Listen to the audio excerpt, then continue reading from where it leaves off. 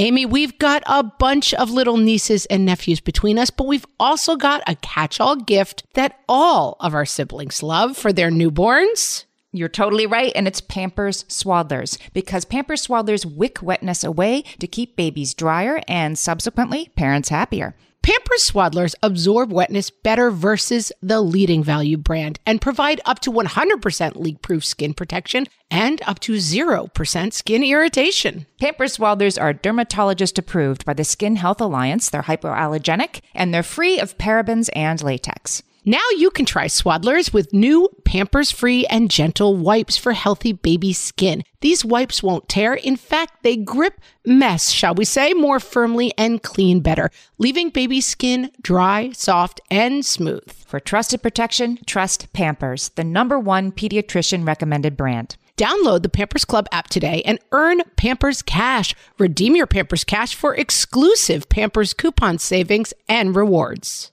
Only redeemable via Pampers Club. Pampers Cash has no cash value.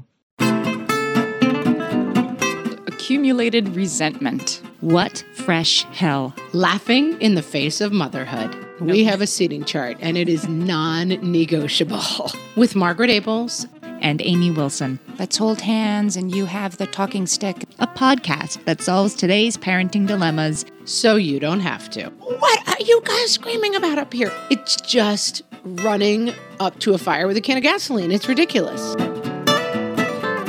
Hi, everybody, and welcome to this week's episode. This is Margaret. And this is Amy, and this week we're talking about bickering. Oh, bickering. Can we start with the definition of bickering? Please. I hope you have one. I mean, I shouldn't say I hope you have one because I know you have one. I do. The Cambridge Dictionary says that to bicker is to argue about things that are not important. Ah, good. Right on, Cambridge Right? Dictionary. And I You've thought got that- it exactly. That's exactly what's so frustrating about it.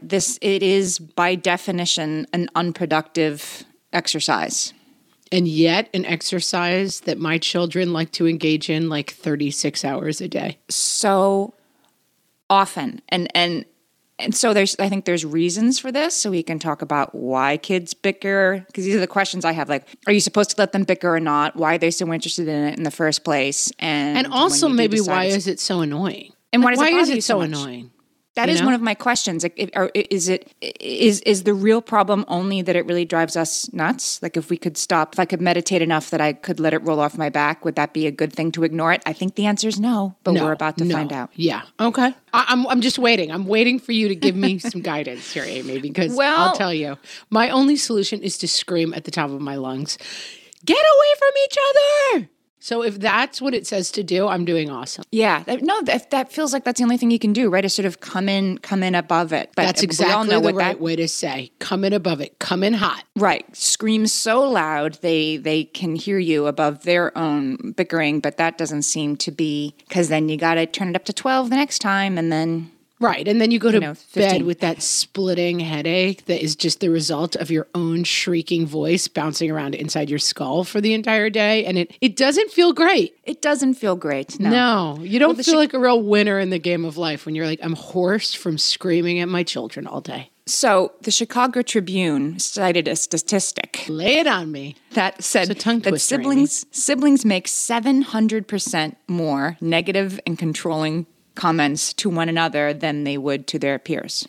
700%. I mean, I'm surprised it's not 7,000, but yes. That sounds about right. And the reason is that they are annoyed by each other, I guess, number one. But number two is that they feel safe. So I'm quoting Professor Lori Kramer here. She's the director of the Family Resiliency Center. Professor, we need to check in for a month. Clear your calendar. We're coming. Pour some resiliency on me. Pour some resiliency on me. On In the name of sanity. Yeah. She says that it's safe that kids do this because they're safe relationships. They're siblings. They can argue and express their feelings without fear of repercussion. Right. And that's true. And also, someone who annoys you in the wild, in your day-to-day life, you can just leave and go home from. But someone who annoys you in your home annoys you all the time. Right. I will often say to my kids, like, pretend I'm a stranger. Like, and I've said something to you, and then you're supposed to look up and say yes or no. Pretend you or don't thank know you. me. Right. treat me like a Let's stranger, just go with that please. all day. Yeah. So, I mean, I guess that's true in our marital relationships Right. too. It's that exactly the same. you can be, cranky and whatever because. Well, when someone annoys you in your real life, you just think about how annoying they are, and then you come and tell your spouse how annoying they are. But when someone's annoying in your house, you have to tell them about it. You have to fix it. you have no choice. You're like, oh, honey, the way you chew is really about to make me murder you. Let's fix that. But our kids enjoy it, right? Like, I think our kids are like rear up for a nice afternoon of backseat arguing about who's touching me. Like, they kind of enjoy it. Do they enjoy it? That's an interesting question. I think they do. They must. You wouldn't do it 700% of the time if you didn't enjoy it on some level. If you didn't right? enjoy it. I have another. Well, so I've collected sort of the reasons that experts think kids bicker. So we've done the Lay it on me. safe relationships thing. Judy Arnell, who works on the Super Nanny show, she says, is she the super nanny? It says that she is, but Joe Frost is a super nanny, so I don't understand. Is this like I think there was an American super nanny too. Is this like a Blue's Clues thing that there's more than one Steve? Wait, what? Mind blown. What? There were more There's than only one Steve. Oh, and it was Joe. Right. There was more than one man that took care of Blue. Blue had two owners. Okay, First I it was like, Steve. whoa, has my whole life been a lie? Is there more than one Steve? No, there is more. I think there's an American super nanny. Okay, well, this is Anyway, Judy this Arnell, is some whoever lady she who is. claims to know what she's talking about. She definitely totally knows what she's talking about. She says that it is sometimes about what she calls accumulated resentment, which I loved that term. I want a T-shirt that says, I suffer from accumulated resentment. Yes. It is so true. I am a sufferer. And I sometimes am an it is- AR sufferer. That is what it is about. The other day, my younger two were bickering in the other room. I'm like, what's going on in here? And my older kid was, she was walking on my back, and like, I don't know. And my daughter laughed. I love your annoyed kid voice. It makes me really happy. And I decided to sort of, soften into this moment. And I said, so you seem really upset about this. And he was like, yeah. And I said, are you hurt? Are you actually injured? Well, no. And I said, so tell me, what are you so upset about? And he got teary and he said, if I did that to her, you'd be so mad. And she did it to me and you didn't even care. And I'm like, oh, that is 100% true. That is, He's like, let me lay a little accumulated resentment on you, Mom. Yeah. And I was like, I think my personality might be like 80% accumulated resentment. It explains so much about It really does. everybody It's I know. what it's all about. Yeah. Yeah. So, but anyway, But how can you accumulate resentment when you're busy telling people what they do wrong all day, every day, as these kids are to there's each no other? need. That's right. You can slough it off. There's no need to accumulate it. You can just express it freely as you go. But yeah, this kid definitely, my middle kid has a little bit of middle kid syndrome and thinks his little sister gets away with things that he couldn't or wouldn't. And like I said, is totally 100% correct about that. He's not wrong. And so in this instance, I was able to head it off with the pass by allowing him to express what he was actually upset about. But of course, that couldn't do that in front of her. It was sort of a quiet moment. It was an opening, and I took it. But sometimes things have already sort of escalated to the point where productive conversation is no longer possible, if you see what I'm saying. Oh, I see. But here's what's interesting to me is that, so I read these different experts' reasons, and what I wasn't able to find, I kind of went looking for it in, my very brief amount of research I did for this episode. Yes. But I couldn't find an expert saying that the reason kids bicker is what I always assumed was the reason, which is that they want our attention. I didn't find anybody saying that wasn't why it happens, but I wasn't able to find any expert opining saying, obviously they're just doing it to get your attention, Mom. They actually didn't say that. So I'm wondering if I've had it wrong all this time thinking they're just doing it to make me upset. I think maybe it's not about us. I don't think that wouldn't be my instinct that they're doing it to make you upset, because my kids do it a lot upstairs and I'm only overhearing it, Or that I should say, not that they to make us upset, but that they want our attention, and it's a negative way to get parental attention. But yeah, I think maybe it's about their own dynamic. I think it's probably more about their own dynamic. I mean, I think it's probably more the thing of like, I don't get the sense in my household that it involves me all that much. I think it's more the dynamic between the three of them. And so I have very close spaced. I have a 9, 7, and 5-year-old, now 9, 7, and 6-year-old. They're together a lot. And I will say at 9, 7, and 6, I feel like we're in a little bit of a golden moment. Like they're playing really nicely together and they fight a lot. But going back to my guru, my sister-in-law, I can't remember what age she started doing it, but I would always hear her say to her kids, you guys work it out. You guys work it out. Figure it out. What's the solution? And then if you can't figure it out,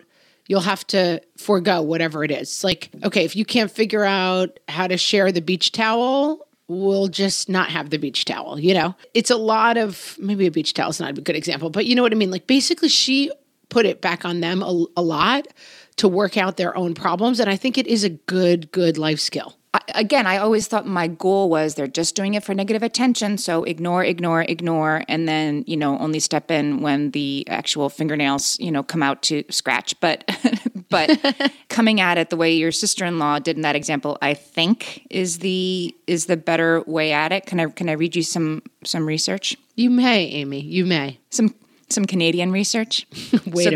Wait a minute. You did not disclose this was Canadian research. This is international. We've had I don't need our neighbors to the north telling me how to raise my children. How dare they? They think they know everything. So they examined some sibling pairs between the ages of 4 and 10. So you're squarely in that range if I'm a little bit out of it. And they found that when parents stepped in during a conflict, the negotiations went more smoothly and it didn't escalate to something physical. Okay, that seems obvious. But that when the siblings settled the problems themselves, they were more likely to find a solution to their problem and therefore not have that particular fight again. Yeah, so my sister-in-law's a genius as usual. Well, I think that's right. You step in to mediate, not to solve. They have to resolve it themselves, and that seems pretty tricky to me, but it's actually not good from what I'm reading about this stuff. Is like you don't just let them argue. Well, it's I cut, you choose. Like you come in with you're the mediator, not the judge. So you come in to say, okay, if you're fighting over who gets the last brownie, you cut, he chooses the side. Like you help them find the mediated solution, but you don't cut the brownie and decide who gets which. I like this. You're the mediator, not the judge. I think that's I'm going to put that on my T-shirt with accumulated resentment on the front and then on the back. You're the mediator, not the judge. I'm the mediator, not the judge. I'm the mediator. You're right. That is, I think it might be a little bit of the bossy big sister in me in examining my own reaction to my kids bickering. Yes. Never. I do think that maybe sometimes I do express an opinion on who's right and who's wrong when I step in. It's hard not to sometimes. Sometimes it's glaringly obvious that the person who's poking the other one should stop doing so. But I think with the mediator example too, it helps you to get, I sometimes do, hey, look at your brother. He's crying. What did you do to make him feel that way? Like trying to enter not as, okay, cut it out. You sit there. This is your fault. He did it, but he did it first. And just don't go. I wrote an essay a long time ago, and it was called Toddler Justice. And it was like when you step into a situation and you're like, what's going on? Well, he took my train. And I'm like, all right, give the train back. But wait a minute. I was playing with the train, and then I put it down for 2 minutes and then he picked it up. And it's like, wait a minute. Now whose train is it? I've lost myself in toddler justice. Like it's very hard. And kids have such an overdeveloped sense of justice and righteousness. And when you walk in and you're like, I find my 9-year-old all the time, even when he's being completely unreasonable, he's always like, but listen to me. Like they have such a strongly developed sense of fairness. And sometimes when you swoop in like the judge, it just gets everybody more upset because it's like, wait. You didn't, otherwise you got to hear out everybody's argument. And that's why it's like, okay, you guys work it out. I will mediate, but you guys figure out whose turn it is with the train and how you can work it out. Because otherwise I'll just take the train. That's the issue, I think, is that they are so engaged in fairness, and somebody's going to be right and somebody's going to be wrong, and they have a hard time just like, hey, can you guys just not touch each other? This is going to be a long plane ride if you can't leave each other alone. And they But no, I need to establish once and for all that I'm right, that there were two Steves on Blue's Clues or whatever, that they or that this they can't just let armrest it is be. mine, and that does get a little bit into the attention realm of like they want each other's attention. You know, they've got that puppy thing of like they're fighting over the armrest. I mean, my sister and I, man, we could make a 6-hour war of the airplane armrest, and no one would cede any ground, and it would just be like, but the second their elbow touches you, it's like, stop touching me. But I'm going to keep my elbow on the armrest and you're going to keep and I'm still at the point where my 15 and 13-year-olds, they just can't be seated next to each other not on a plane, not on a train, not in a car, not on a star. Like, just nope. And every time it happens, I'm like, I know they can't do this. Why am I letting them do this? They're playing out the like Cain and Abel historical dynamic over the airplane seat. It's like, yes, it goes deep. It goes deep and it goes way back, and someone is going to get dominance over that airplane seat. So you're right. The best thing to do is just be like, I'm going to sit between you two. And we did an episode about sibling rivalry, which if you're interested in this topic, and who isn't, it's episode 16. And we talked more then about the sort of larger dynamic of jealousy in the family. But there's a parenting expert I like. His name is Ron Taffel, and I went to hear him speak, and I asked him about the bickering, which was just at its absolute peak in my house. This is probably 10 years ago. So what ages did you think you had peak bickering? Oh, gosh, like, you know, in the sort of 5 to 10, and right where you are, I think. Yeah, I was going to say, I think we might. We're in kind of a golden age because my kids play together really nicely, but I think we're also at peak bickering. Bickering, it occurs to me now that bickering can't really get started until your kids are old enough to play in the other room without you with them. So you're not going to have like a 1-year-old and a 2-year-old bickering because you're kind of there. But once they're off on their own in the backyard, right, and they have enough autonomy for disagreements to arise, then that's when it starts. But anyway, he said that kids, because I was sort of like, what should I do? And they won't stop, and it's all day. And he said that they're lion cubs. This is their job. This is their work. They have fun doing this, and that the tussling, you know, to try to stop it from happening is not the goal. The goal is to keep them from hurting each other and to separate when necessary, but to let them do it because it's how they learn how to have relationships. I think that's really true. And I've often said my youngest is kind of like a Cupid doll looking kid. Like she's got a very, very cute face and like curly blonde ringlets. And she's pretty much everywhere we go. People are like, you're so pretty. You're so adorable. And she's gotten a little bit precious with it. And she's going through a little bit of a talking and baby talk phase, all of which is developmentally appropriate and fine, but also incredibly annoying. And I often say I'm so glad that she has 2 older brothers because getting into a habit, which I think it would be hard for me to stop single-handedly, of getting through life by being cute and pretty is not really that winning a mode for a young woman. Yeah. And I think it would be a harder mode for her to stay out of because people just respond to that part of her very, very strongly, the cute part of her. And she kind of can get away with murder with it sometimes because she looks like a little angel doll and she's got a great personality. She's a doll, but I just don't want her to get in a habit of getting by on her looks. It seems really unappealing to me. But let me tell you who is not susceptible to her cuteness at all. Her 2 brothers. Yeah. They're not feeling it. And they're definitely not feeling the baby voice. The accumulated resentment. Oh, that my boys got my daughter too on her baby voice, which sometimes wasn't even. I mean, I wasn't even perceiving it, but they were eagle-eyed and you're doing it again. Why are you talking like that? They are. Yeah. I know, and that is something that I think you also, on the flip side, really have to be aware of, and it's a dynamic that happened in our family. I was 5 when my sister was born. And I really, talk about accumulated resentment. I was 5, but I really felt usurped by that baby, you know, as a little kid.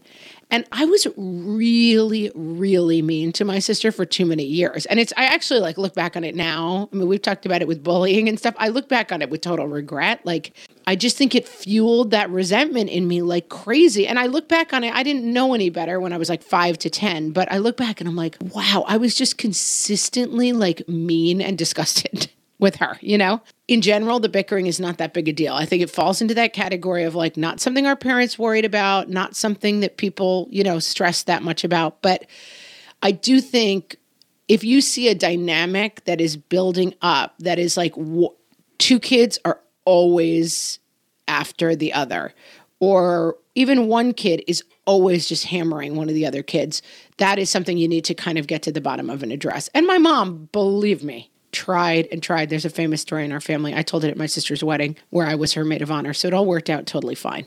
That we were on a trip out west. We were in an RV driving around the Western United States because apparently my parents were crazy. My mom was just so tired of listening to me at like 11 probably. Just be like, you're so dumb. Why do you talk like that? Just being horrible to my sister. That she said, if you can just leave your sister alone for one day, I'm going to get you ice cream at the end of the day. Go get ice cream. My only job was to stop being annoying to my sister. So at 5 o'clock at night, I finally like scream at her and say something obnoxious. And my mom says like, okay, forget it. You blew it. No ice cream for you. Like you didn't do it. You had one job and you failed. And apparently I had like a giant tantrum during which I kept repeating, I can't believe I was nice to Anne all day for nothing.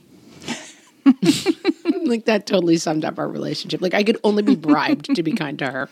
Now I am recreationally nice to my sister, and it works out very, very well. But I do think you have to be, I mean, bickering is one thing, but there can develop a dynamic between siblings that is really, it's deeper than that. You know, it's really more like bullying, and it can be, I mean, I know people as adults who were probably kind of, I don't put myself and my sister in this category, but I do know people who, as adults, who were damaged by their siblings. Like they were really mistreated over long periods of time. It went way beyond bickering. Well, that's, yeah. Well, I mean, but that's different. This is different. This is garden variety. We're talking, right. We're not talking about, so like if the bickering starts to become more campaign of terror, you got to jump all over that. Yeah. Well, I think this is a good time to take a break because when we get back, I think we should start talking about like what does work when you decide you need to step in, which eventually you do. What are you going to do about it? I agree. All right, we'll be right back after this. We'll be back. Margaret, I've got a go-to baby shower gift that I give whenever there's another newborn in my life. Can you guess what it is? Amy, 3 guesses. First 2 don't count. It's Pampers Swaddlers. Exactly. Pampers Swaddlers keep baby's skin dry, happy, and healthy. Pampers Swaddlers absorb wetness better than the leading value brand and provide up to 100% leak-proof skin protection and up to 0% skin irritation. Pampers Swaddlers are dermatologist approved by the Skin Health Alliance, hypoallergenic, and free of parabens and latex. Try Swaddlers with new Pampers Free and Gentle wipes for healthy baby skin. These wipes are 5 times stronger, gripping mess more firmly, shall we say, and making diaper changes a breeze. For trusted protection, trust Pampers, the #1 pediatrician recommended brand. Download the Pampers Club app today and earn Pampers Cash. Then redeem your Pampers Cash for exclusive Pampers coupon savings and rewards. Only redeemable via Pampers Club. Pampers Cash has no cash value.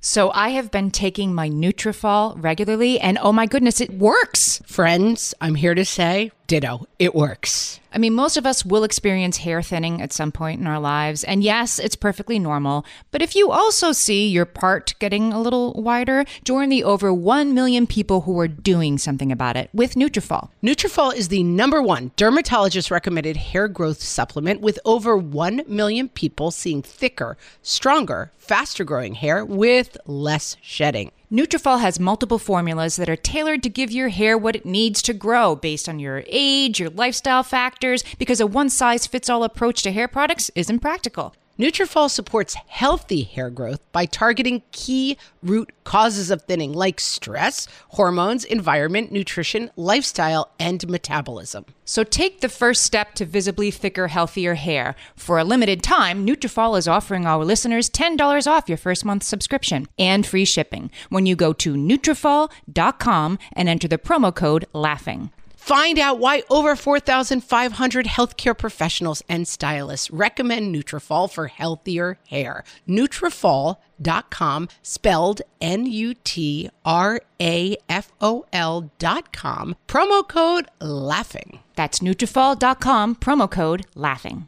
Amy, you know me well enough to know that my daily power breakfast is toast with peanut butter on top. Toast with peanut butter. It's also, by the way, one of my favorite power breakfasts. So we agree on that thing. We were recently together and we shared some toast with peanut butter. And I'm going to tell you, we used Hero bread. It adds even more protein and fiber to that combo without adding any more sugar. Hero bread has remade the carby, empty calorie bread products into versions that include no net carbs, 0 gram sugar, and fewer calories, plus more protein and fiber, while still being super fluffy and delicious. I was not sure that particular combination was going to be possible, but Hero Bread has figured it out. Yeah, this is one I'm glad they let us try. It's like, it really tastes good. I've been trying to add more protein to my diet, and I would have thought that a hamburger rolls was not the place to do that, Amy.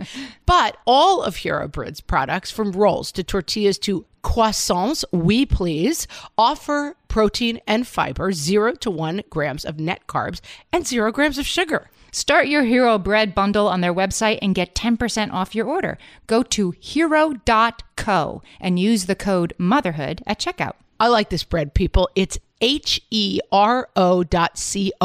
and code motherhood for 10% off your order of Hero Bread. Okay, guys, we're back. All right, we're back. And now We're back to bickering. if bickering is universal and we're not supposed to never step in. So Adele Faber, who wrote Siblings Without Rivalry, her point of view is that you should, it seems like the right thing is to step in briefly, right? Step in briefly, mediate, don't judge, as you said, and then step back out. She says, this is what you say, you acknowledge both of their points of view. You two both want to hold the puppy, and there's only one puppy. So I have confidence that once you put your heads together, you're going to figure out a solution that's fair. And It's a good example. That's much better than my beach towel example. And let them. Otherwise, I will saw the puppy in half. I'm not sure that doesn't need will to play work. I mean, that sounds like it would work, but that's bad advice. That would Scratch only work. that. Don't say the thing about sawing the puppy in half. It would sometimes work, but that would only work if you entered in the first 60 seconds of the bickering occurring, which I don't think you're supposed to. I mean, let them. No. You can't sort of stop before the puppy is injured. Right, stop before the puppy's injured. But once we're yelling and screaming, they're not going to be like, okay, I'm sure that you will work it out in a way that's good for both of you. As soon as you turn your back, one of them's going to throw a punch. Yeah, but not which is neither too late nor too early, because I think that's wrong too for a parent to be all over like, okay, let's hold hands and you have the talking stick and let's work it out. Like you need to give them a little bit of, but I do think that neglect is good. That is the thing about bickering that is so crazy making. Like, we have friends who got a dog, and I was over visiting for a couple of hours. The kids fought about who was holding and petting and touching the dog, and she's doing it wrong with the dog. It was a new dog, so they were working a lot of stuff out. But what's crazy making is that you wake up in the morning and you're like, it's going to be 8 hours of the kids fighting over who's touching the dog, who's breaking the rules with the dog, who gets time with the dog. And I think another thing you can do with bickering, and I've done this with my kids, is in a quiet time at the end of the day or the beginning of the day, hey guys, we had a pretty rough go with the bicycles yesterday. If we're doing bicycles today, we got to work out some ground rules beforehand and set those parameters really carefully. The rules today is that every 10 minutes, it's someone's turn with the dog. And we're not talking about anything else all day that has to do with the dog. Like, set some guidelines early. I'm going to do a little sidebar there and say, like, if your kids like to bicker, a new pet is the perfect is the way to go to bicker about. If you want to hear even more of it, then bring a puppy into a house where there's already lots of kids eager to fight about stupid stuff that you won't believe, right? Like, you're petting them. They don't like to touch the ears. They don't like this. And they're all immediate experts on the dog. And more importantly, experts on what everyone else is doing wrong with the dog. Yes, it has been. I mean, our kids love Marshmallow, but boy, they love to nitpick about their siblings' Marshmallow decisions, and it never ends. Put it on the list of reasons we are not getting a dog in my family. Yep. I think that the incompatible behavior idea is actually pretty useful when it comes to bickering. We talked about it in the last episode, the article called What Shamu Taught Me. Amy Sutherland. Yes. I looked it up because I wanted to properly credit her. Amy Sutherland wrote a great article for the New York Times called What Shamu Taught Me About Marriage, and it became a book as well. It's about how the rules of animal behavior apply to humans as well. She has this incompatible behavior example that if an animal is doing something, the example that's given from the animal world is a crane was landing on this animal trainer's shoulder all the time, and he didn't want it to land on his shoulder. So he put out a mat and gave it lots of treats every time it landed on the mat. So the crane wanted to land on the mat more than it wanted to land on his shoulder, and it couldn't do both. They're incompatible. So it seems to me with the bickering, what really works, if I know my kids are going to fight about the dog, then I have to create an incompatible behavior so that can't happen, which is basically they can't be fighting about the dog if they're not both in the room with the dog. So I have one of them take the dog up to their room. If they're alone, then they can't be bickering about it. They, figure out what you can change about the current situation so that the thing that they're fighting about can exist. I will give you an example in our world. Child, parent, child is our seating arrangement at church. And, it's like, otherwise church is, he touched me. She said, why does she, like, we just sit between them at church. Just like an elegant dinner party. You really are supposed to divide it up, right? We have a seating chart, and it is non-negotiable. Yeah, I still think about that. If we go out to dinner or something and, my kids are a lot older, I still think about who's sitting by who and because I don't want to hear it. It's not that maybe I am babying them a little bit, but I do not want to hear the fighting during dinner. I want to have a nice conversation. But you said something earlier, and I think it needs to really be underlined. You have a choice about whether to ratchet the bickering up or down.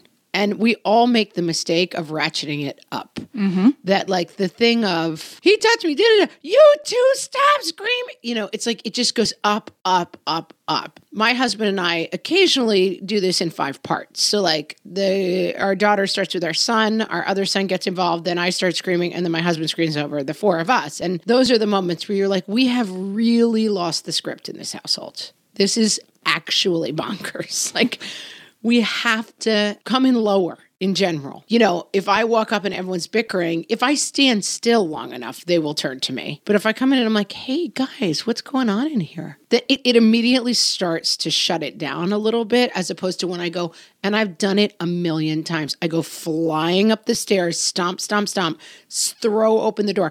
What are you guys screaming about up here? It's just running up to a fire with a can of gasoline. It's ridiculous.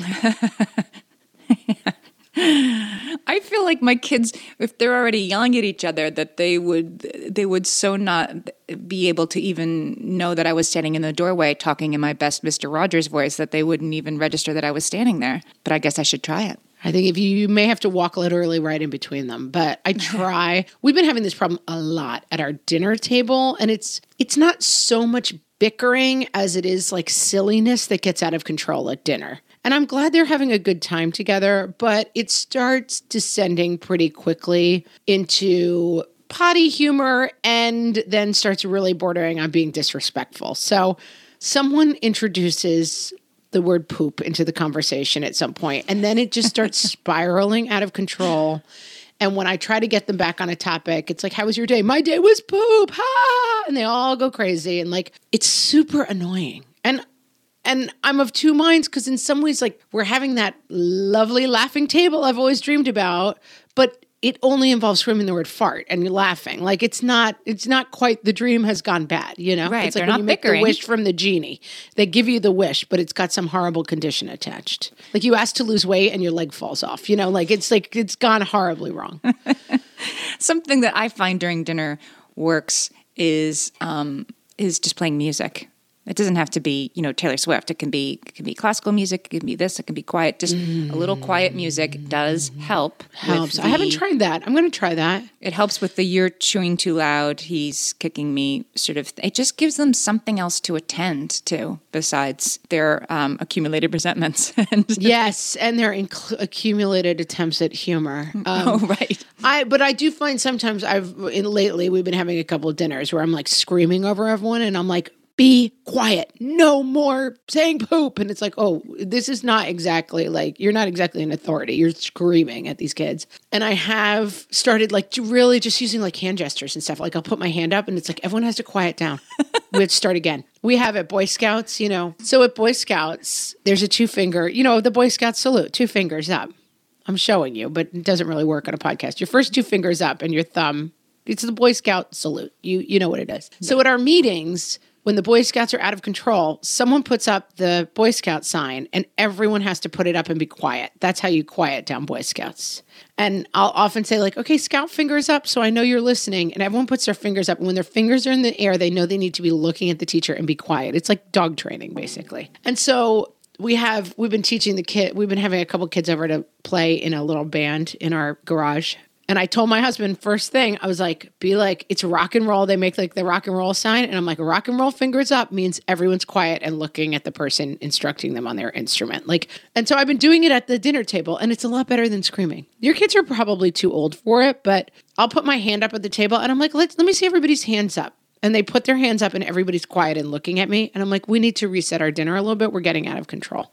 And I sometimes have to do it 3 times during the meal, but it's better than screaming at them like, stop saying poop, which is just it's just awful. I like this idea. I'm not sure how that would go if I did it in my house. But well, your kids are too old for it probably, yeah. But like my kids are still, it's 1, 2, 3 eyes on me or like, the clapping thing. You clap like that and then the kids all repeat it. I used to do that when they were little. It's just anything to stop yelling. Right, just arrest it. I like that idea. Yeah, it's like the computer's getting fried and you turn it off for a minute and you let it reset. And I think it's okay. Maybe I like that idea to kind of come in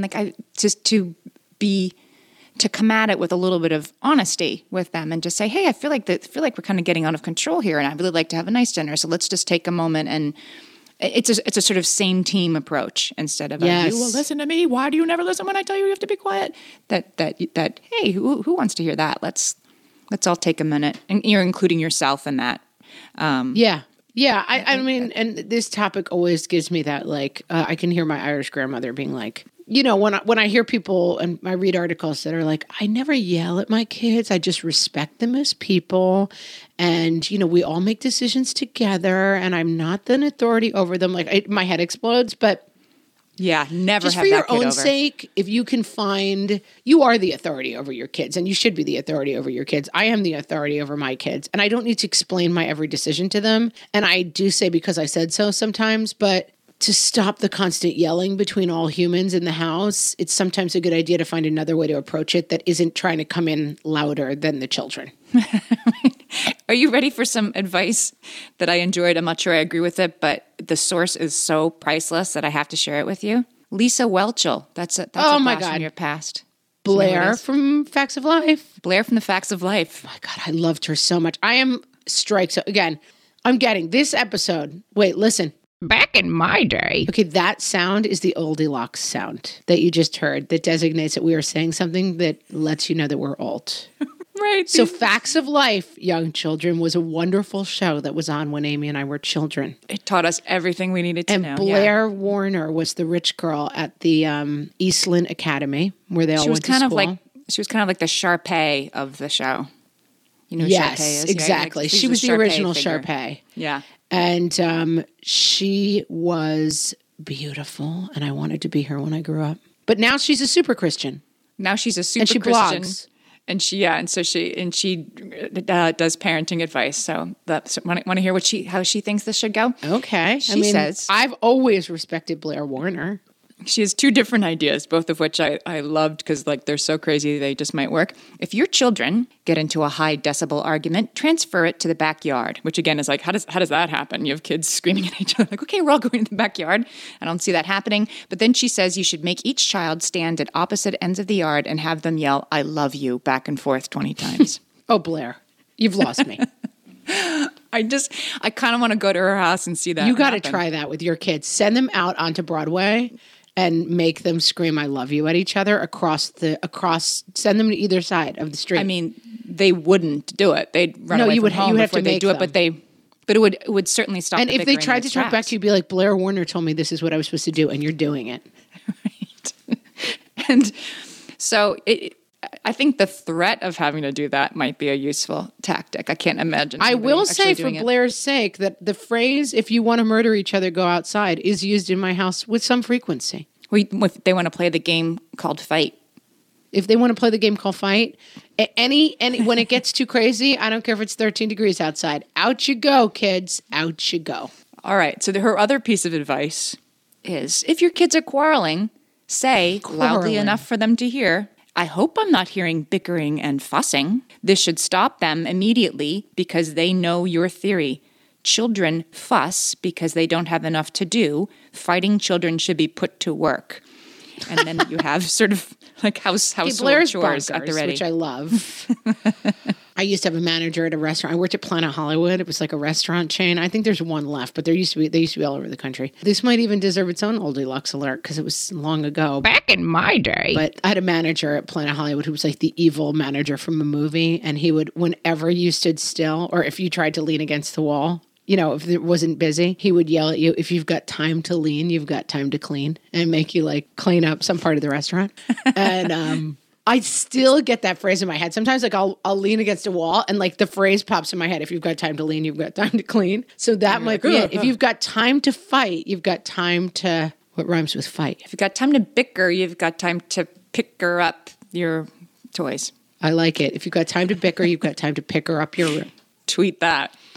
Again, that's dicey, Blair, but I like it. What's her real name? Lisa. That's Lisa dicey. Welchel. This is what my dad used to do. He had this poem, and we consider this poem to be torture, to have to listen to this poem. And whenever we would start fighting, he would recite this poem. And once he started reciting it, he wouldn't stop until it was done. And I'm going to recite the poem for you now. Are you ready? Yes. I can do it word for word from memory because I heard it 1,000 times. Whatever brawls disturb the street, there should be peace at home. Where brothers dwell and sisters meet, quarrels should never come. Birds in their little nests agree. It is a shameful sight for children of one family to fall out and chide and fight. And whenever we got to bickering, my dad would gather us around and recite that poem. And for some reason, it was torture to us. Like, we would rather anything happen than having to listen to my dad in his, like, sing-song voice recite whatever brawls disturb this tree. And I looked it up. You'll have to post it. I looked it up as an adult on Google because, of course, like, there was no Google. And it's like an 8 stanza poem. I'm like, you could have kept going. That's only the You first didn't know how good you had stanza. I had no idea how good I had it. It goes on and on, this thing. I like this idea that there's something that is going to happen that is You're going to trigger something by fighting that you don't want any part of. Now I'm going to sing "Groove Is in the Heart" the whole Yeah, song. that's the thing. Like, it's Pavlovian, basically. Like, the minute they start, you start doing something really annoying. You singing "Groove Is in the Heart" might really do it.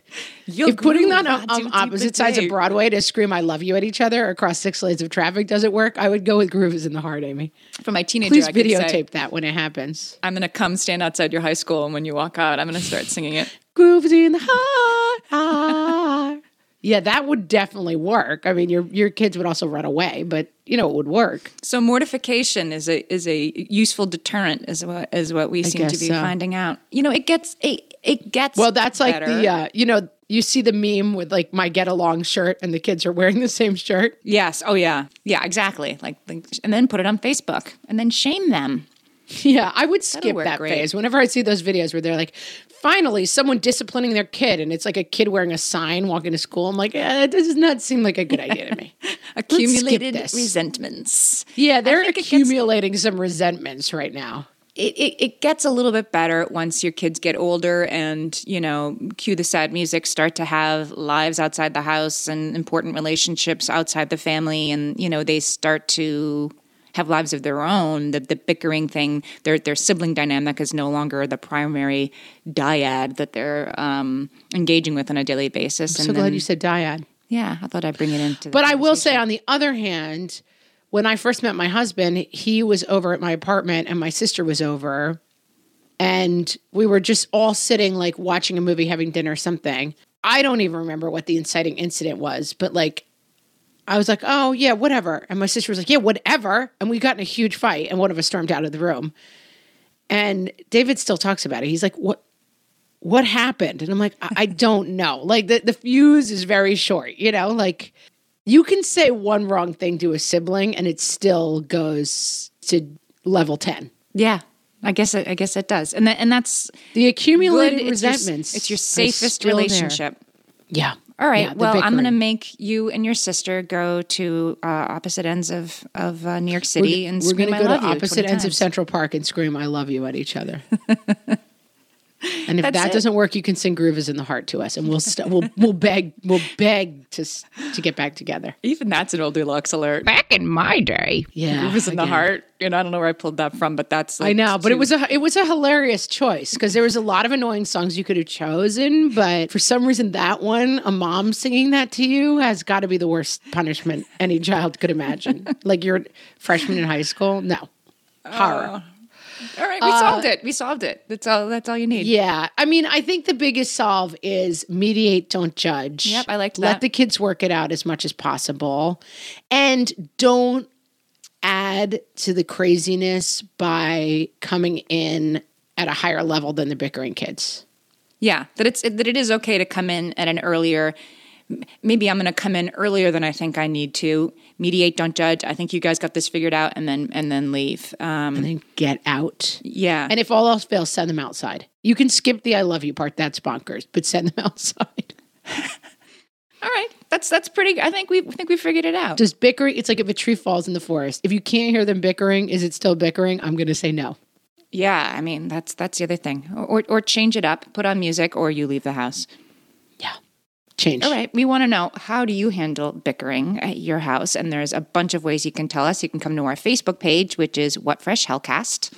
You can find us on Twitter at WFH Podcast. And on Instagram at What Fresh Hellcast as well. And of course, we're going to put all the articles and things we talked about today and Margaret's dad's poem on our website, which is whatfreshhellpodcast.com.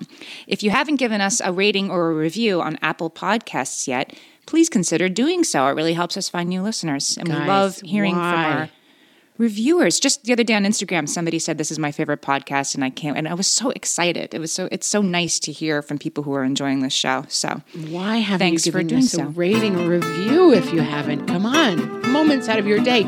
Amy has gone out of her way to leave you detailed instructions on the podcast. That's true, on our website. Yeah, it makes it easy. WhatFreshHellPodcast.com. Mm-hmm. It's all right there for you. Please see Amy's work to fruition and give us a review. And with that, guys, that's bickering, and we will talk to you next week. Bye. Bye.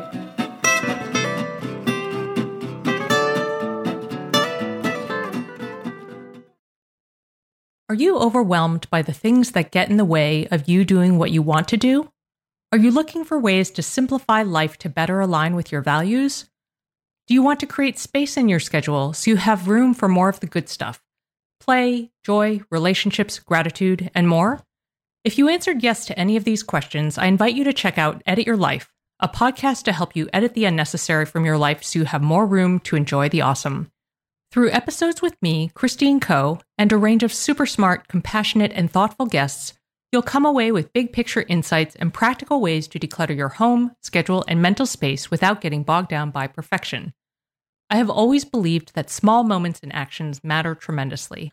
My goal is to help you find agency and space in your life through doable baby steps that will leave you feeling accomplished instead of overwhelmed. Check out Edit Your Life wherever you enjoy your podcasts. Margaret, it's an exciting news day. An exciting news day indeed, Amy. A few years ago, we launched our first spin-off podcast, Toddler Purgatory, hosted by the hilarious Blair Brooks and Molly Lloyd. And guess what? Now Blair and Molly are back with their all-new podcast, Unsticking It. You know Blair and Molly as two busy moms and actors, and somewhere between potty training and the pandemic, they both felt like they lost their creative kaboom. In their new podcast, Unsticking It, they are going to talk about how all of us can get back to what lights us up after motherhood. Amy, I need this. Me too. And Blair and Molly will be talking to fellow imaginative minds. We're talking actors, artists, and creators of all kinds about how we can all unstick ourselves from whatever muck we're stuck in. Follow, subscribe, and listen to Unsticking It wherever you get your podcasts. That's Unsticking It with Blair and Molly, because sometimes life stucks.